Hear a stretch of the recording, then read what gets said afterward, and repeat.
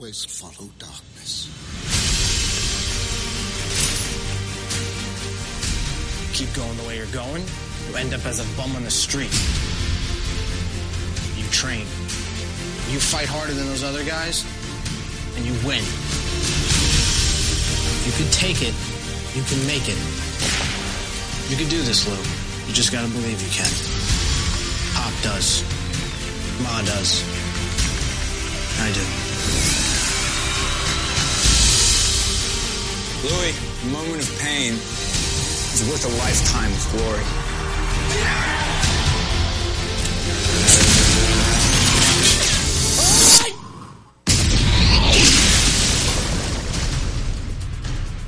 We're gonna die out here. We're not dying! I got good news and bad news. Who is the Olympic athlete? Don't look at me. Hello, mother, father. This is your Louis talking. I am now interned in a Tokyo prisoner of war camp. I can't say this. What it says about America, it's not true. This man must be taught respect. Each prisoner will teach him this lesson.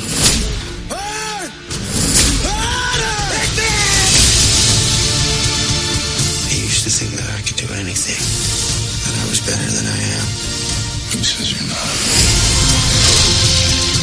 If you get me through this, I swear I'll dedicate my whole life to you.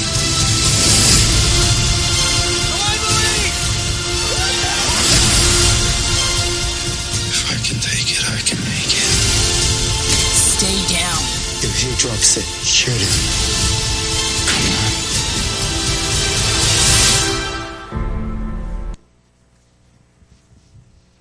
Well, good morning. Glad you all are here. Why don't you grab your Bibles at this point in time and turn with me to the very first book of the Bible, Genesis, chapter 1. Easy to find. If you don't have your own Bible, there should be some scattered in the pews in front of you. Genesis chapter 1 is where we're going to begin. We'll be taking a look at some verses in Genesis 1, Genesis 2, Genesis 3, easy to find.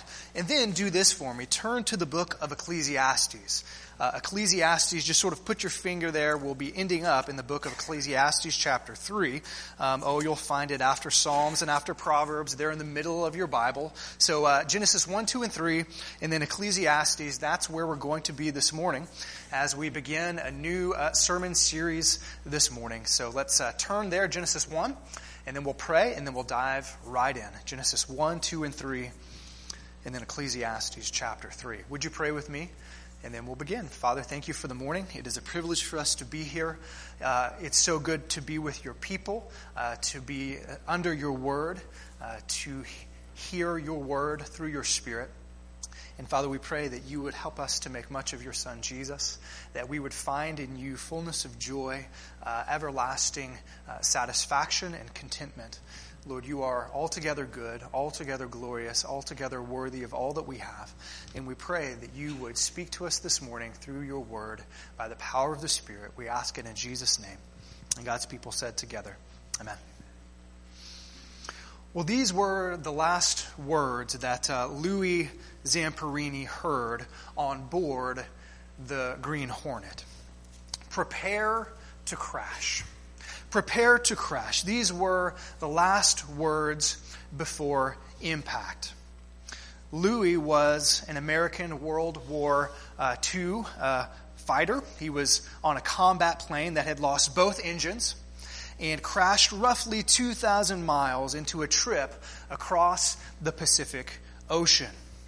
He was a 1936 Olympic sprinter, and he was at that time a national celebrity.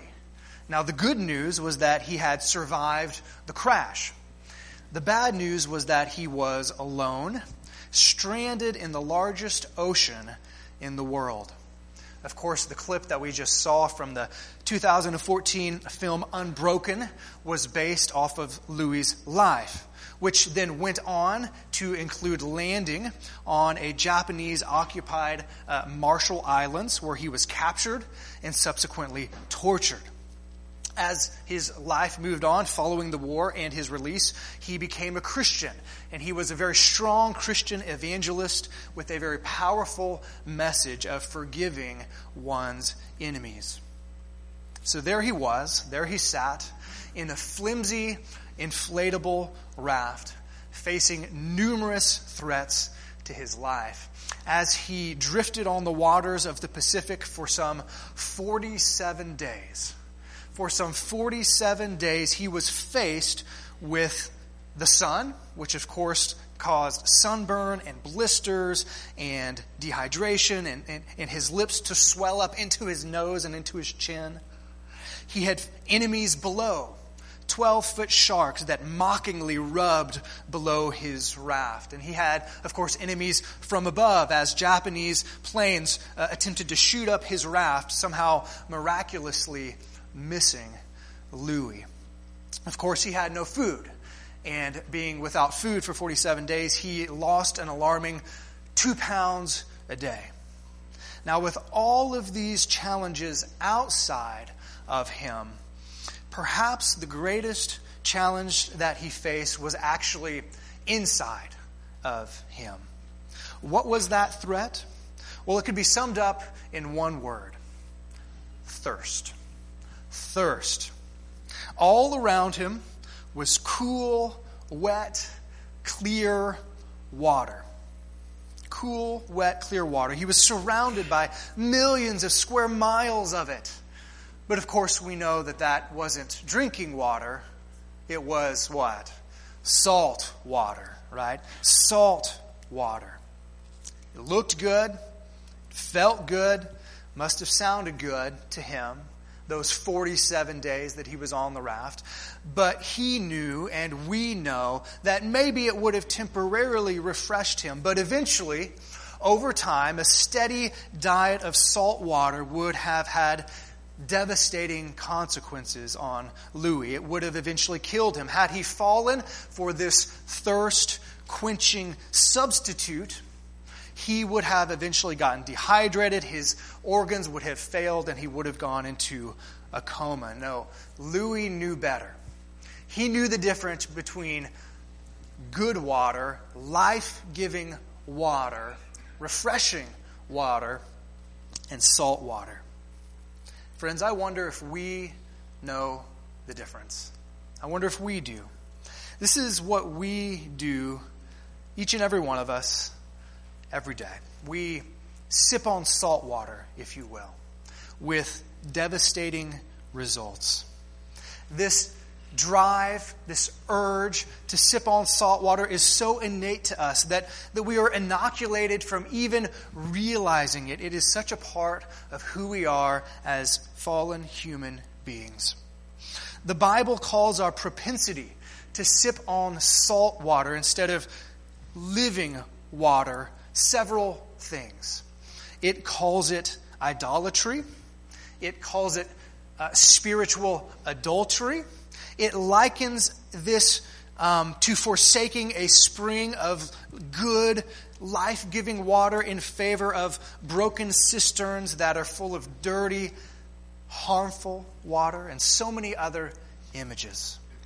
See, some of us drink it by the cupful. We take a huge 64-ounce cup of salt water and we guzzle it, while other of us sort of sip on it like a latte from Starbucks. But rest assured, you and I are sipping it. We sip salt water, and that is, of course, the name of our new sermon series, Sipping Salt Water. It's based on a book that I would highly recommend. In fact, I have some extra copies in my office. It's called Sipping Salt Water by Pastor Steve Hopp.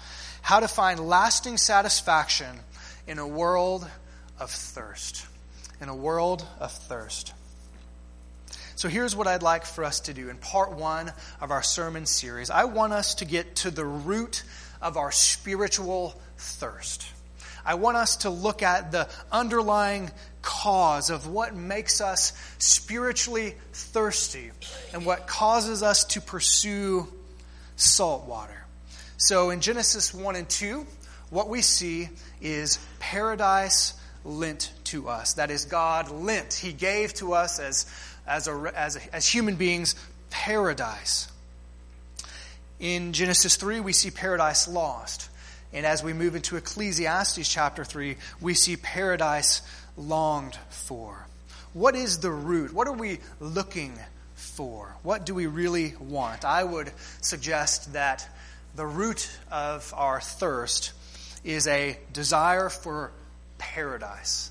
And we'll flesh that out, what we mean, as we work our way through the text. So let's take a look at Genesis 1 and 2 with paradise lent to us. Now, when I say the word paradise, I wonder what images come to your mind.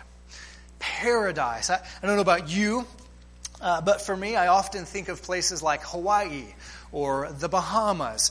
Someplace warm and with cool water and beaches and lush green vegetation. That's what I think of when I think of paradise.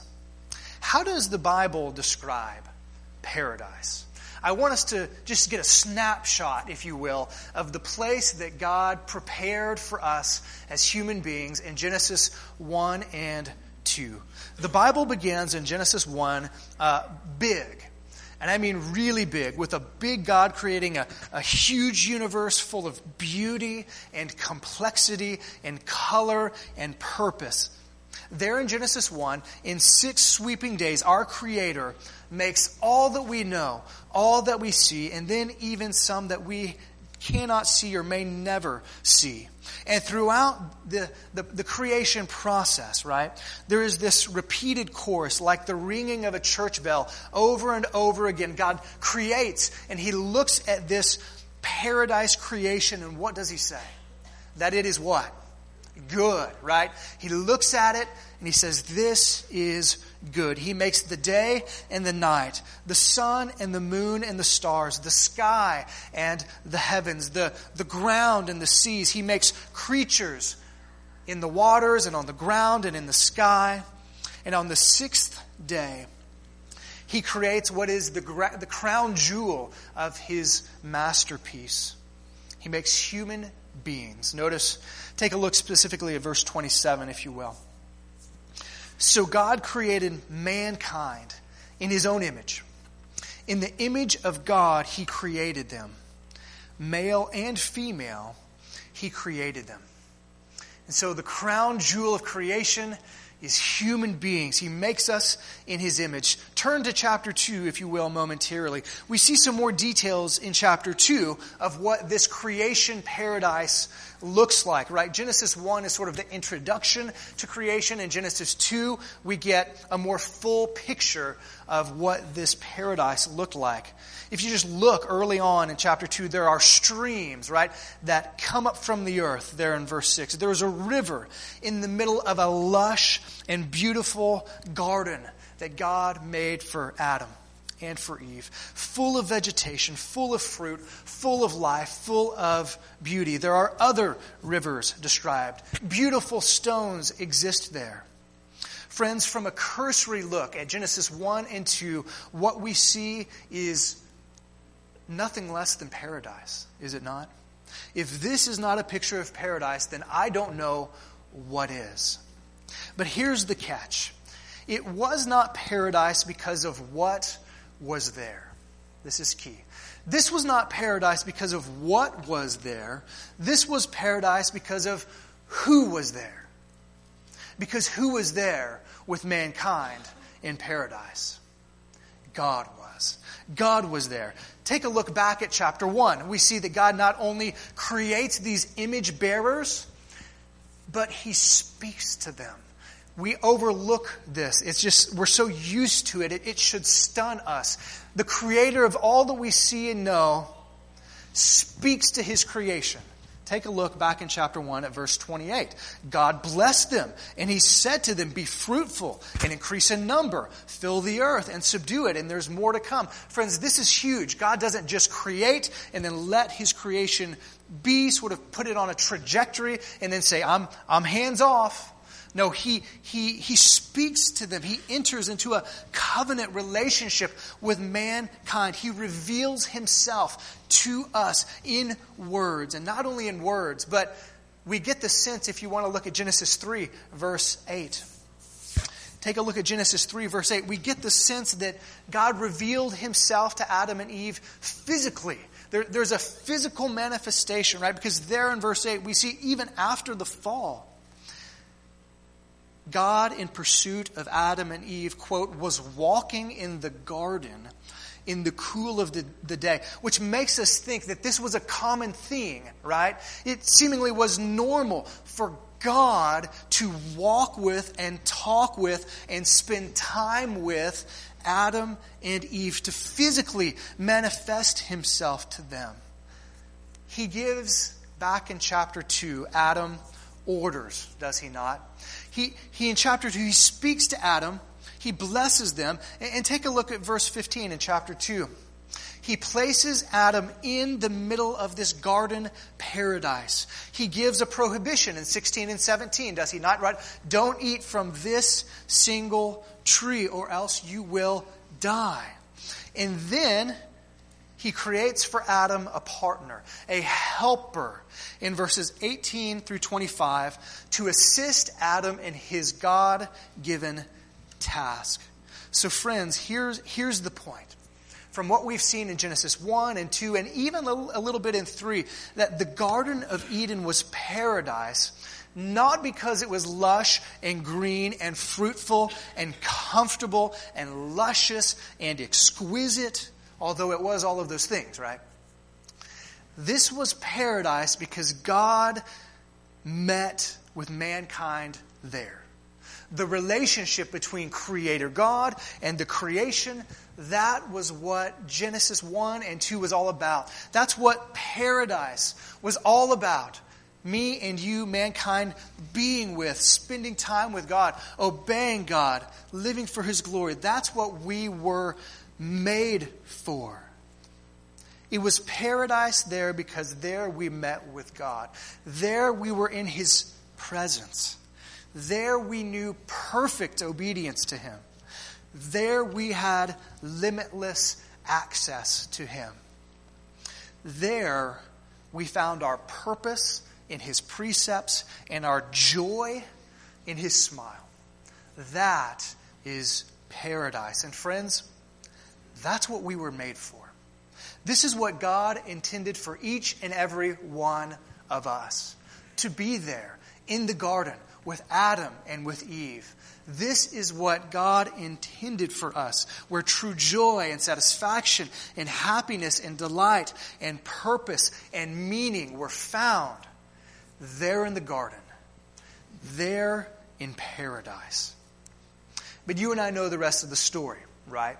Not only do we know the rest of the story in the Bible, but we know the rest of the story in our experience, do we not? It doesn't take long before the paradise that God lent us became the paradise that we lost. So turn with me to Genesis 3, where we see paradise lost. Alas, there is trouble in paradise, is there not, as we move into chapter 3. As we move from 2 to 3, we see nothing less than the unraveling of God's perfect and soul-satisfying creation and relationship with Him, accomplished thanks to the sneaky deception of a snake that we later find out is none other than Satan himself. So let's take a look at the text there, starting in verse 1. We're familiar, most of us, with this story. First of all, the snake questions, and he twists God's word, casting doubt in Eve's mind about his trustworthiness. Notice verse 1. He approaches Eve in the garden. Did God really say, "You must not eat from any tree in the garden"? Friends, is that what God said? No, that's not what God said. So he casts doubt in Eve's mind about God's trustworthiness. He twists God's word. Next in verse 4, he outright denies God's word. What does he tell our first mother, if you will? He says, "You will not certainly die." What did God tell Adam and Eve? If you eat from this tree, you will certainly die. And now the serpent is saying, you will not certainly die. Notice in verse 5, the Satan outright lies about the reality of disobeying God, hinting that God really didn't have their interest in mind, hinting to them that there was really something better. God was withholding something.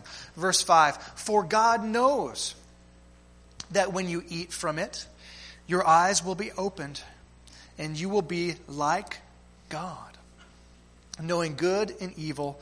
And we know how the story goes down, do we not?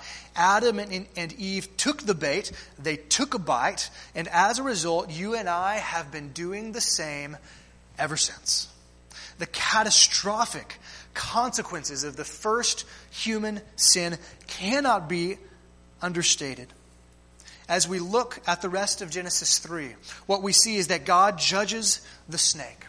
He judges the snake. He casts him to the ground, and he puts enmity between the snake and between human beings. Next, God judges Eve. He makes giving birth extremely painful, and he makes marriage maybe even more so. God judges Adam, making the work, right, the work of the soil, his toilsome and difficult. And then he pronounces a judgment upon all mankind. Each and every one of us undergo this judgment. Death. Death is brought into the equation, and it was never meant to be. But worst of all, worse than all of these consequences, the most devastating consequence of human sin, both to Adam and to Eve and to us, we see it in verse 23. Paradise was lost. Take a look at verse 23. So the Lord banished him from the Garden of Eden to work the ground from which he had been taken. So paradise lent has now become paradise lost, never to return, never for Adam and Eve to live in God's presence like they once did, never to experience the joy and the beauty and the satisfaction that both they and we were created for. They were banished from God to die apart from Him. Adam knew it, Eve knew it, and friends, we know it too. We know it as well. Steve Hopp in his book comments. He says, we are on the same team as Adam and Eve. We're just as greedy, just as self-centered, just as rebellious, just as sinful. In fact, we've inherited their sinful nature. We're ruled by the passions of our egocentric hearts. He says we are on Adam and Eve's team of rebels against God. And friends, we are born that way. So we face, he writes, the same consequences as them. We've been expelled from God's presence, cast out of the metaphorical garden. He says paradise is nowhere to be found. Friends, we too have been banished from this paradise. And that's not just the beautiful garden, right? We, because of Adam and Eve's sin and because of our sin, we are banished. Naturally born, sinful people apart from God, separated from His presence. And because of that, there is a hole, so to speak, in our hearts. A gap in our being, if you will. It haunts us because we know that there's something more, but we don't know what it is. And we don't know where to find it unless God reveals it to us. And He has. And we'll speak of that here shortly. So paradise was lent to us in Genesis 1 and 2. It was lost by us in Genesis 3. So what is the result? Because it was lent to us, we had it, and we lost it. The result then is paradise longed for. Paradise longed for. So turn with me now. I hope you have your finger on Ecclesiastes chapter 3. Ecclesiastes chapter 3. There in verse 1, Solomon begins sort of very typical in Ecclesiastes. There is a sort of a main point. There's a time for everything, a season for everything, for every activity under the heavens. And then he goes on to talk about there's a time for this and a time for that, a time to be born, a time to die. There was a song written after this. You may be familiar with it. And then he kind of gets to it in verse 10. He says, I have seen the burden of God that he has laid upon the human race. Verse 11. He has made everything beautiful in its time. And here's where I want us to focus. He has also set eternity in the human heart. Yet, no one can fathom what God has done from beginning to end. I want to tell you a story about a man. We'll call him Rob. I've changed his name, but it is a true story. Rob was a successful lawyer, and he worked for a very prestigious law firm in Chicago. He had a lovely and devoted wife. He had 3 children that admired him and respected him and loved him greatly. He lived in a nice, large, suburban neighborhood. Of course, as a lawyer for a big law firm, he made a very comfortable living. He was handsome. He was witty. He was smart. He went to an Ivy League college. Everybody liked Rob. Everybody liked Rob. Sort of sounds like paradise, right?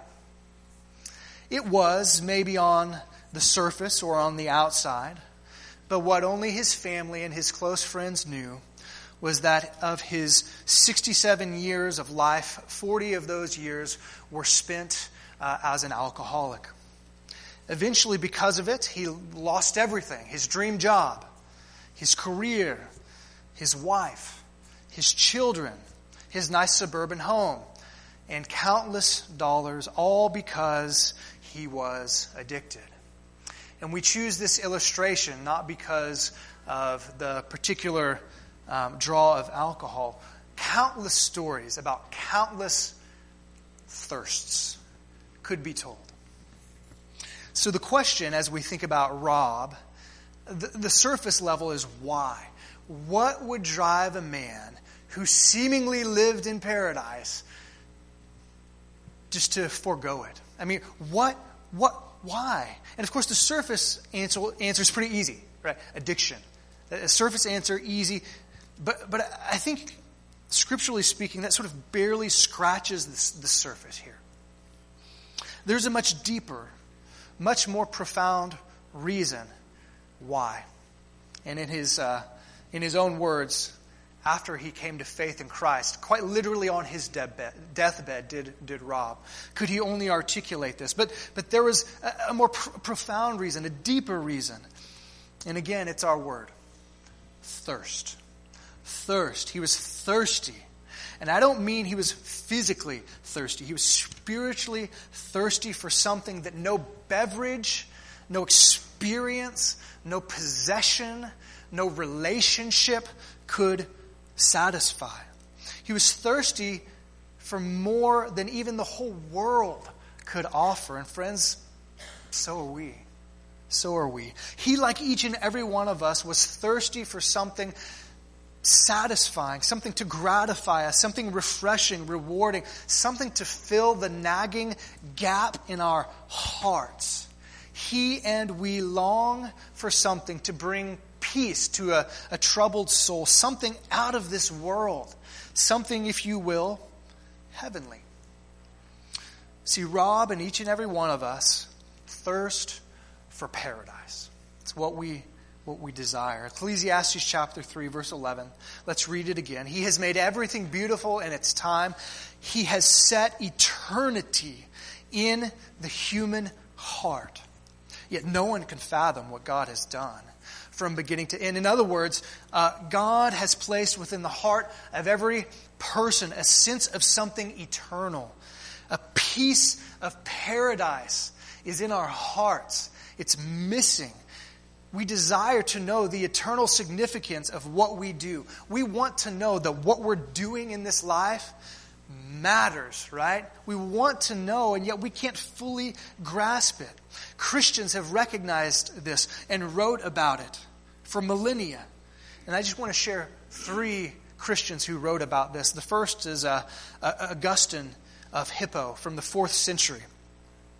He said this of God, to God: "You have made us for yourself, O Lord, and our heart is restless until it rests in you." That's what Ecclesiastes chapter 3 is saying. God has set eternity in our hearts. Many centuries later, in the 17th century, Blaise Pascal, you may know him as a mathematician or a physicist, but what you may not know is that he was a Christian and a theologian, and he wrote about matters of theology. And this is what he had to say. I think he really says it well. He says, "What else does this craving and this helplessness proclaim but that there was once in man a true happiness?" Paradise, right? Genesis 1 and 2. A true happiness of which all that now remains is the empty print and trace. This, he says, he tries in vain to fill with everything around him, seeking in things that are not there the help he cannot find in those that are, though none can help. Since this infinite abyss can be filled only with an infinite and immutable object, in other words, by God himself. You may have heard the phrase in a song or in books that there is a God-shaped hole in all of us. That's generally attributed to Blaise Pascal. But we really know that God wrote it in Ecclesiastes chapter 3. But here I think is the best explanation of what we've been looking at. Paradise lent to us, paradise lost, and paradise longed for. C.S. Lewis. C.S. Lewis, in his wonderful apologetic of the Christian faith, Mere Christianity, he writes this. He says, "When the real want for heaven is present in us, we do not recognize it. Most people," he writes, "if they really had learned to look into their own hearts, would know that they do want and want acutely something that cannot be had in this world. There are all sorts of things in this world that offer to give it to you, but they never quite keep their promise. The longings which arise in us, for instance," he says, "when we first fall in love, or first think of some foreign country, or first take up some subject that excites us." He says, these are longings that no marriage and no travel and no learning can really satisfy. He goes on to write, "There was something we grasped at in the first moment of these longings which just fades away in the reality." In other words, we think it's going to satisfy us and it won't. He goes on and says, "I think everyone knows what I mean. The wife may be a good wife, and the hotels and the scenery may have been excellent, and the chemistry may have been an interesting job, but something has evaded us. Creatures are not born with desires unless satisfaction for those desires exists." Did you catch that? He says, creatures, including us, are not born with desires unless satisfaction for those desires exists. For example, he says, a baby feels hunger. Well, there's such a thing as food. A duckling wants to swim. Well, there is such a thing as water. And then he says these fantastic words.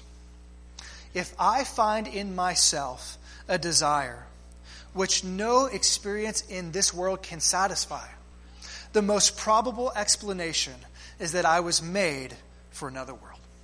I think it's a wonderful commentary on Ecclesiastes chapter 3.